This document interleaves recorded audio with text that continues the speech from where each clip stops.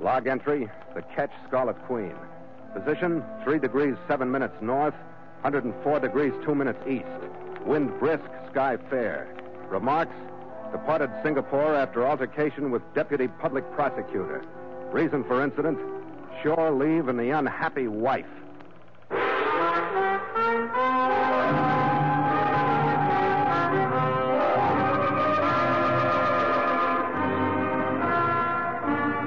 It was 10 days out of Haiphong that we rounded Point Lima, left the China Sea astern, glowing like gold in the strong afternoon sun, and passed through Singapore Strait to find mooring at the Peninsula Company docks just south of Raffles Key. My chief mate Gallagher and I left the ship as soon as she was secure and hailed a cab. Hotel Metropole, Charlie.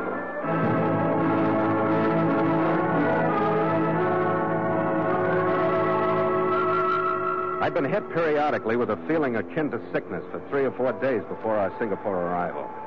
And it gnawed at me more severely than ever now that I was separated from the hotel only by minutes.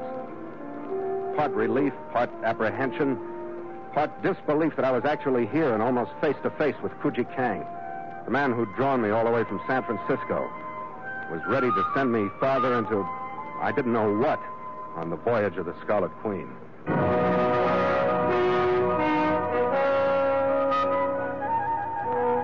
As we walked through the lobby of the Metropole, I had the feeling that I and I alone had ever been in a situation just like this. I wondered if I looked as conspicuous as I felt, and whether the little British desk clerk caught the shake in my voice as I told him to phone Kang's room. I wondered if he was smiling at the strain even I could feel in the way I looked at him as he came back from the switchboard. The Honorable Kuji Kang is in, and he will see you. After everything, after sweating and bleeding for over 13,000 miles, and after fighting and killing, after giving up and starting it all over again. That's how I was notified of my final success. As if I'd dropped in from the next hotel. The Honorable Kuji Kang is in, and he will see you. That's what the man said.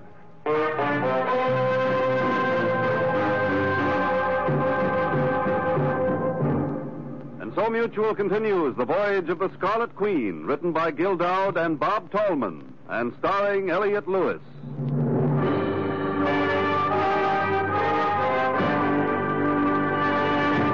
The Scarlet Queen, proudest ship to plow the seas, bound for uncharted adventure. Every week a complete entry in the log, and every week a league further in the strange Voyage of the Scarlet Queen.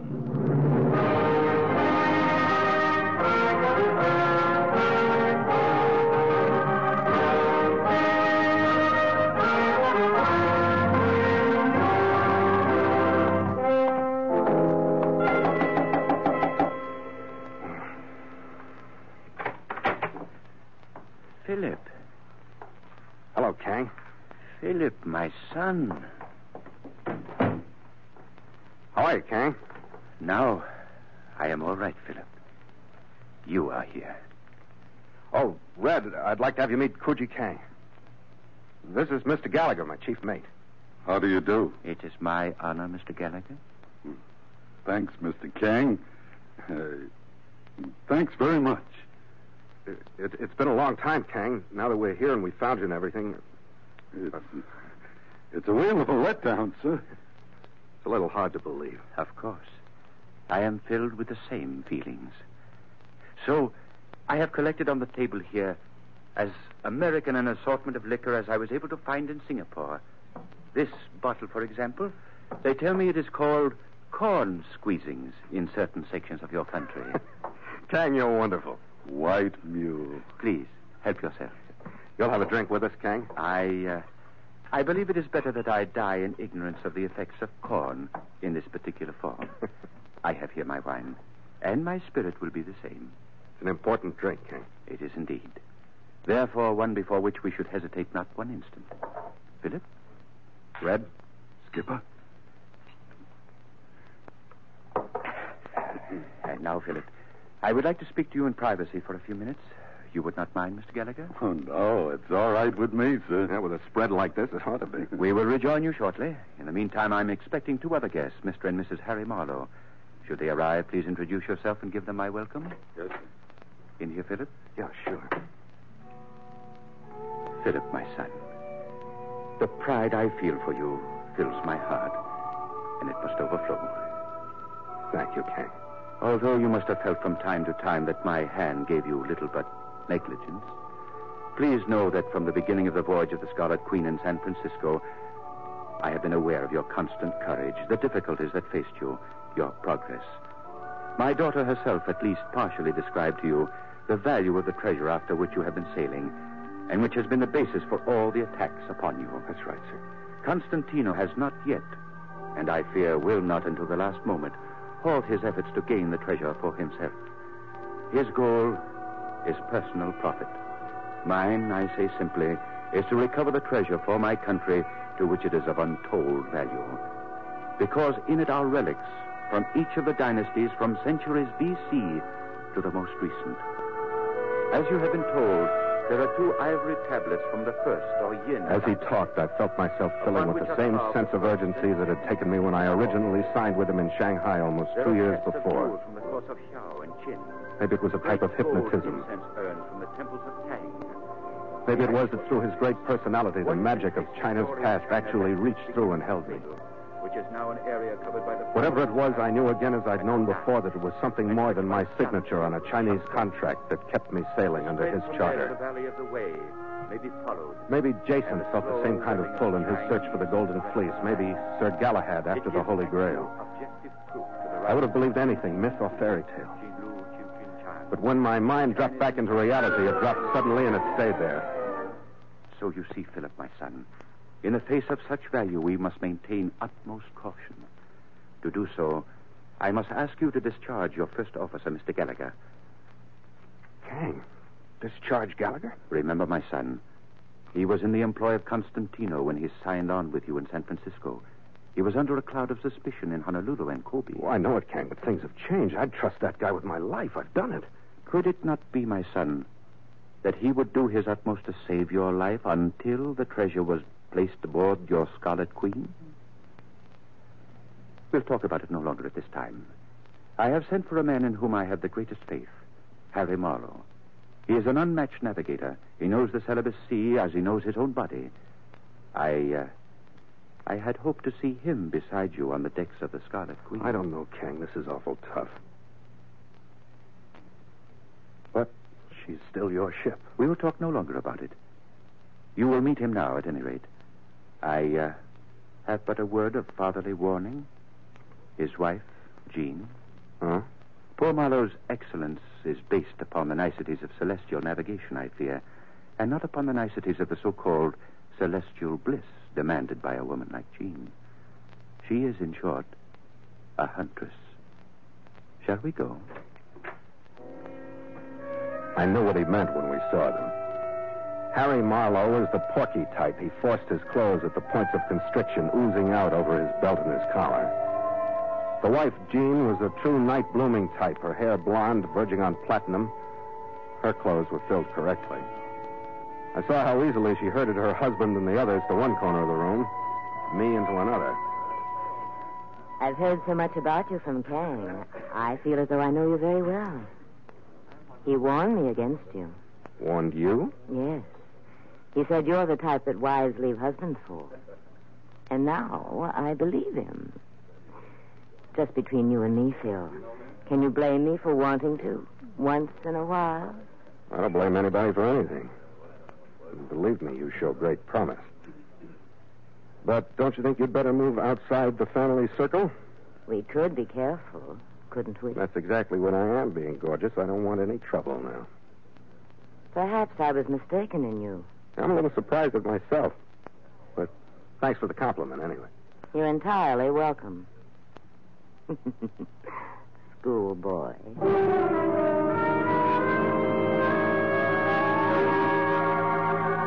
The rest of the meeting was no less nightmarish.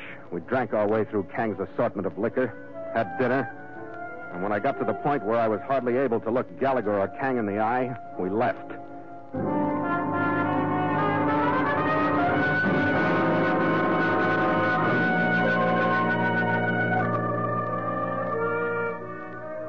The next 3 days should have been the best period of the voyage. Kang didn't spare anything in making it a holiday for all of us. The Scarlet Queen went into dry dock for a complete repair and repainting. The crew was brought ashore to live and let go with an expense account limited only by the fact that there were only 24 hours a day to spend it in. Red and I were set up in a suite at the Hotel Metropole with 2 bedrooms and a parlor. I didn't tell Red about Kang's wish. Maybe I should have, so we could have shared one of the most miserable times of my life. But instead, I watched him leave the hotel every afternoon, watched him crawl back into the room every morning just before dawn. I didn't find out where he'd been spending his time until a little after 2, the morning of the 4th day. And by then, it was too late. His face was beaten raw when he came in. There was a look of terror in his eyes, but I'd never seen there before. Skipper. What's the matter, Red? What's the matter?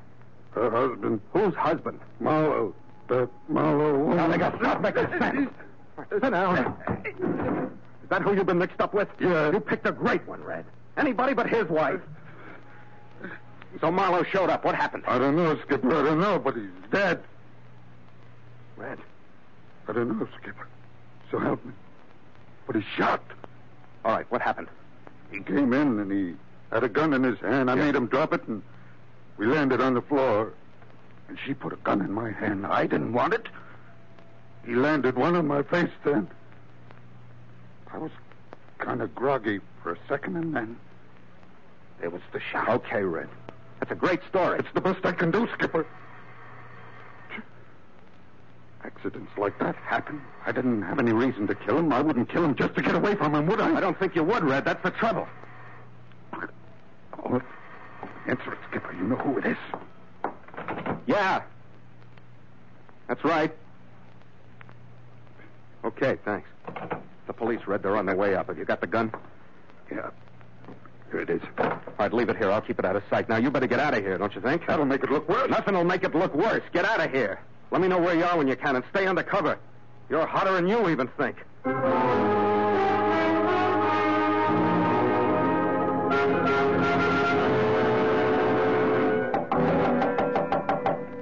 on in. Inspector Edwards, Deputy Public Prosecutor's Office. Your name, please? Philip Carney. What's the occasion? What do you want? Your chief officer, Mr. Gallagher, is to be held for prosecution. The charge to be murder. Why, you're crazy.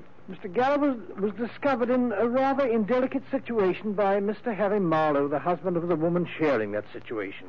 Do I make myself clear? Yeah, it has a familiar ring, so... Naturally, there was a spurt of jealous anger from Marlowe, a bit of defensive action from Gallagher, a scuffle, a shot, and Mr. Marlowe was dead. Oh. Self-defense? If Gallagher were dead and Marlowe alive, yes. Self-defense and justifiable homicide under the unwritten law. It would be so much simpler for all of us if that were the situation, wouldn't it? Manslaughter. Possibly. A 5-year minimum sentence in the Federated Malay States. But I'd like to think that it was premeditated. Oh, not a chance, Edwards. I've known Gallagher for a long time. Long enough to know he wouldn't use a gun to get away from a wronged husband. So where's your motive? We both know there was an excellent motive, don't we, Mr. Carney?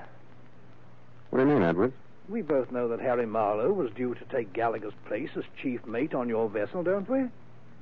But still no motive because Gallagher didn't know. I didn't tell him. I'm afraid you're a bit mistaken. Gallagher did know. Where did you get that lie? From an entirely impeccable source. From your employer, Mr. Carney, Kuji Kang.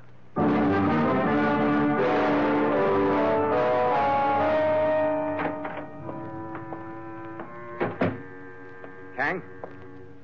Kang, you still awake? Yes, Philip. I've been waiting for you. Sit down, my boy. I need some help, Kang. You've heard about everything, I guess. I just want to know one thing. Did you tell Gallagher that Marlowe was going to sail with me? You should be able to answer that yourself, Philip. You didn't, did you? The police told me he knew. I'm afraid he did. I'm afraid Marlowe himself told him. Why? Marlowe came here tonight. He was most incensed. He was convinced that his wife involved herself only to keep him from making the trip with you. She had threatened that if he went, she would transfer her affections to the man whose place he took. He left here to explain her insincerity to Mr. Gallagher. He was going to tell him everything. When did she make that threat, Kang? The evening after you met them? Yeah. She's a great little woman. Perhaps she merely knows men's weakness. Maybe that's it, Kang. Maybe that's it.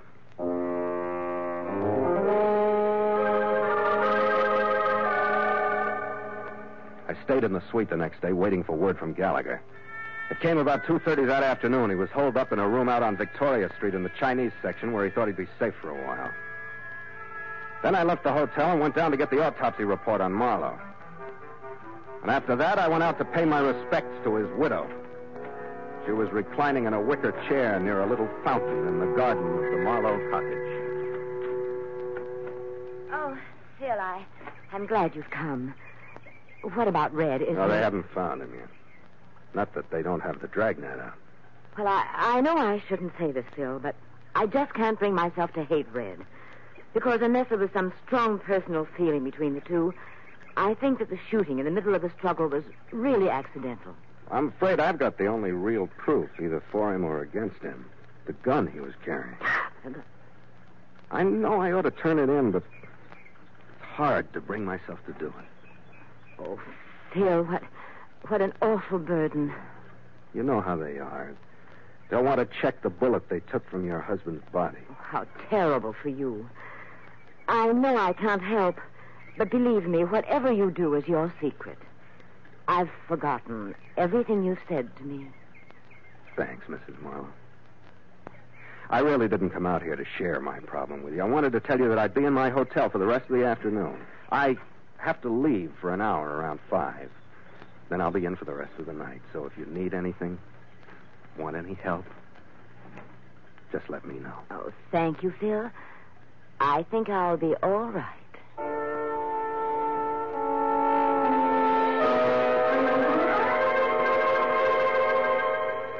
When I left her, I had 2 hours to arrange the biggest gamble of the voyage. The odds were 2-1 against me. The 2 figure was divided into the possibility that Red had killed Marlowe to keep his berth, or that it had been accidental during the scuffle, which under the circumstances would be almost as bad. The one against those 2 was the possibility that Jean had killed Marlowe. And that was based upon the faint, hazy fact that she tried to involve me before she'd gotten her hooks into Red. It was weak, but I'd caught 100-pound shark on 50-pound test line. All I could do was try. I grabbed a cab out to Victoria Street and found Red huddled in a ratty room about the size of the Queen's paint locker. What's doing, Skipper? I don't know, Red. Oh, nice place you got here. Yeah. And don't think I haven't been kicking myself around it once in a while. I'll give you a hand next time around. Red, tell me one thing. Did you know there was talk of giving Marlowe your berth on the Queen? My berth? What's the matter, Skipper? Why'd you want to give him my berth? Okay. That's all I wanted to hear, Red. What's the matter, Skipper? Haven't I been all right in Sure that you berth? have, Red. I didn't want to give him your berth. Now shut up, will you? Drop it. Well, you... Marlowe didn't say anything about it when he came in, huh? No. He didn't say anything. How about the woman? Something about too late. It didn't make any difference if he left or not. That's when he rushed me. Yeah. Okay, Red, come on. We're going to gamble. On what? On whether she knocked him off or it was all... Oh. I hope you don't mind, gentlemen. Hello, Edward. Did you have any reason to lure me here, Carney? No, you can go anytime you want. Then you've become dreadfully careless and an outstandingly simple accessory. You see the gun, gentlemen? We'll leave now. Oh, wait a minute, Edward. You said you liked premeditated murder instead of manslaughter. Would you be willing to give us an hour and a half? I most certainly would not. Then I guess we'll have to resist arrest, Edwards. We can't go with you. Be reasonable, gentlemen. I have to take you. Then you shouldn't have come alone. There we are, Red. One of us will get you, Edwards. Take your choice. You're my choice, Carney. It wasn't foolhardiness. It was desperation. We had to get out of there. We separated, putting him between us. He started backing toward a wall. I wasted 2 breaths and glanced at Red. He started to rush and stopped. Edwards' eye swung his way for an instant, and I landed prone in front of him and rolled into him. His shots gouged the floor inches away from me, and Red hit him from behind. Between us, we quieted him down. We shoved the gag in his mouth, trussed him up with our belts. And when we left, there were 2 of us on the wrong side of the Singapore law.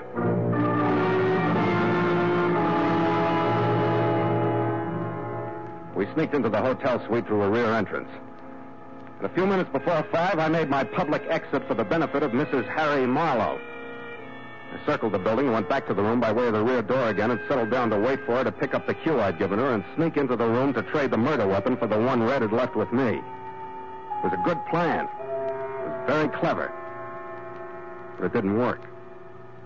6 o'clock, Red and I looked at one another. What now, Skipper? I don't know. Maybe she'll still come. If you were going into somebody's room and you knew they'd be out between 5 and 6, would you be late? But we still got the gun. If that isn't the one that killed him, I'm in the clear. Isn't that right? Yeah. We got the gun. Edwards isn't going to stay lashed up all night. You wait here, Red. I'm going out. Maybe I'll get another brilliant idea.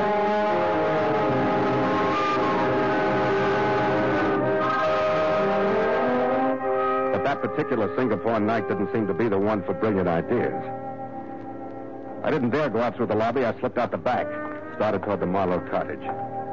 But with every step, it became more obvious that there was no purpose in going anyplace. If she'd held to her story through my bluff, there was no way I could jar her off of it. I got a half a block away, and the weight of the situation stopped me. Without a better answer for Marlowe's murder than the one they had already, there was no way for me to turn. With the Edwards thing, I was in as deeply as Red. And that meant Malay state's law. That led to jungle prisons.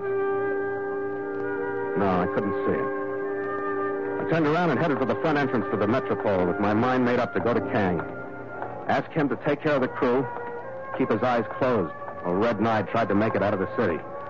To wherever we could get. A scattering of early diners was strolling towards the hotel, and like during my first visit to the hotel, but at the other extreme, I wondered if I looked as obvious as I felt.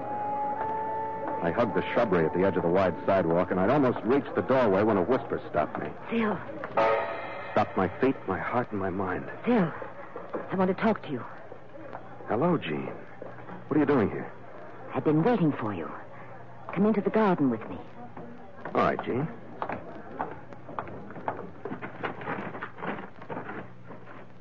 What do you want? You expected me to come to your room, didn't you? Yes, I did. You expected me to bring this gun and leave it there, didn't you? But it was a trap, wasn't it? What do you want, Jean? I came to kill you. Because that stupid Gallagher gave you that gun instead of throwing it away like I told him to. And you're the only one who can prove that he didn't kill Harry Marlowe. You got the autopsy report. You know they took the bullet from his body. And that it won't check with Red's gun. That's right. But it won't do you any good to kill me, Jean. How long have you been here? I've been waiting since 5. Then you don't know that Inspector Edwards is at your house now waiting for you. You're lying. He isn't there. Give me the gun, Jean. No, you're lying. Gallagher has been cleared. He's down on the ship now. You're lying to keep me from killing you. Cracking up. Settle down. You're lying. Settle down or I'll take the gun away from you. And then where'll you be? You want me to take you home, Jean? No. Edwards, he's there. Take me to your room. You can help me out of this. Sure, gorgeous. We can help you out of this. Now drop the gun before I break your arm.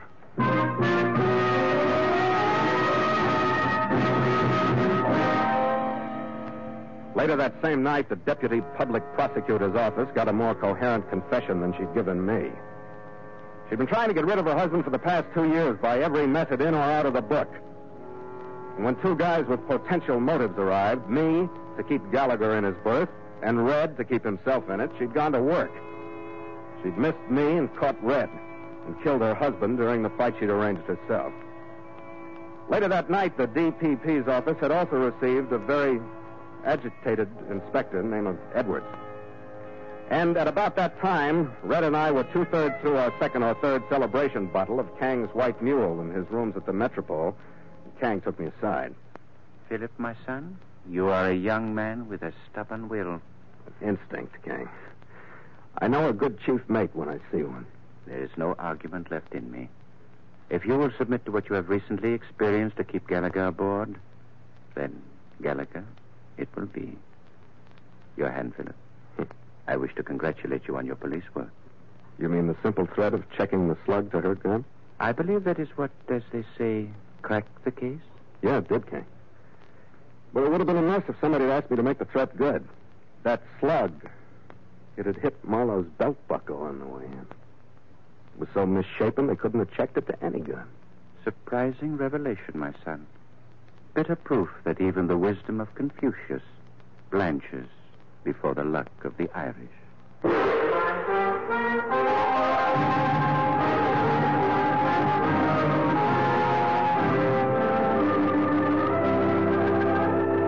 By 9 the next morning, we'd slipped out through the islands that fill Singapore Harbor. And as we headed into Main Strait, we picked up the trades, whistling down toward the equator. Stand by to make sail!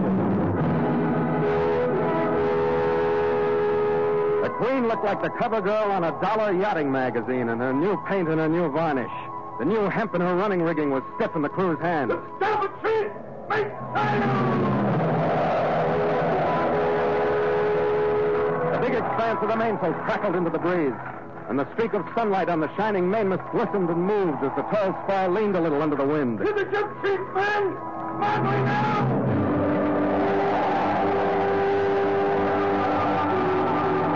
The jib, white and untried, rode out. The mizzen, creaking with newness, swung over my head. And the Scarlet Queen brazenly showed her shining side as she buckled into the run toward British North Borneo. I'm trying to think of a time when I felt better, and I can't. For me, you can have Singapore. What's our next port, Skipper? Sandakan. And listen, Red. Yeah? Now, I hope you aren't going to mind a little fatherly advice. No, sir. Now, you'll have to admit that woman was dynamite. Yes, sir. So from now on, when you meet some charmer, you bring her to your captain. That doesn't sound so good. Or we'll get references, letters of recommendation, things like that. It won't be much fun, but we'll keep you out of trouble. Yes, sir. Yeah, now, the bottle, please. Yes, sir. Drink, Skipper. You need one worse than I do. After you, mate, after you.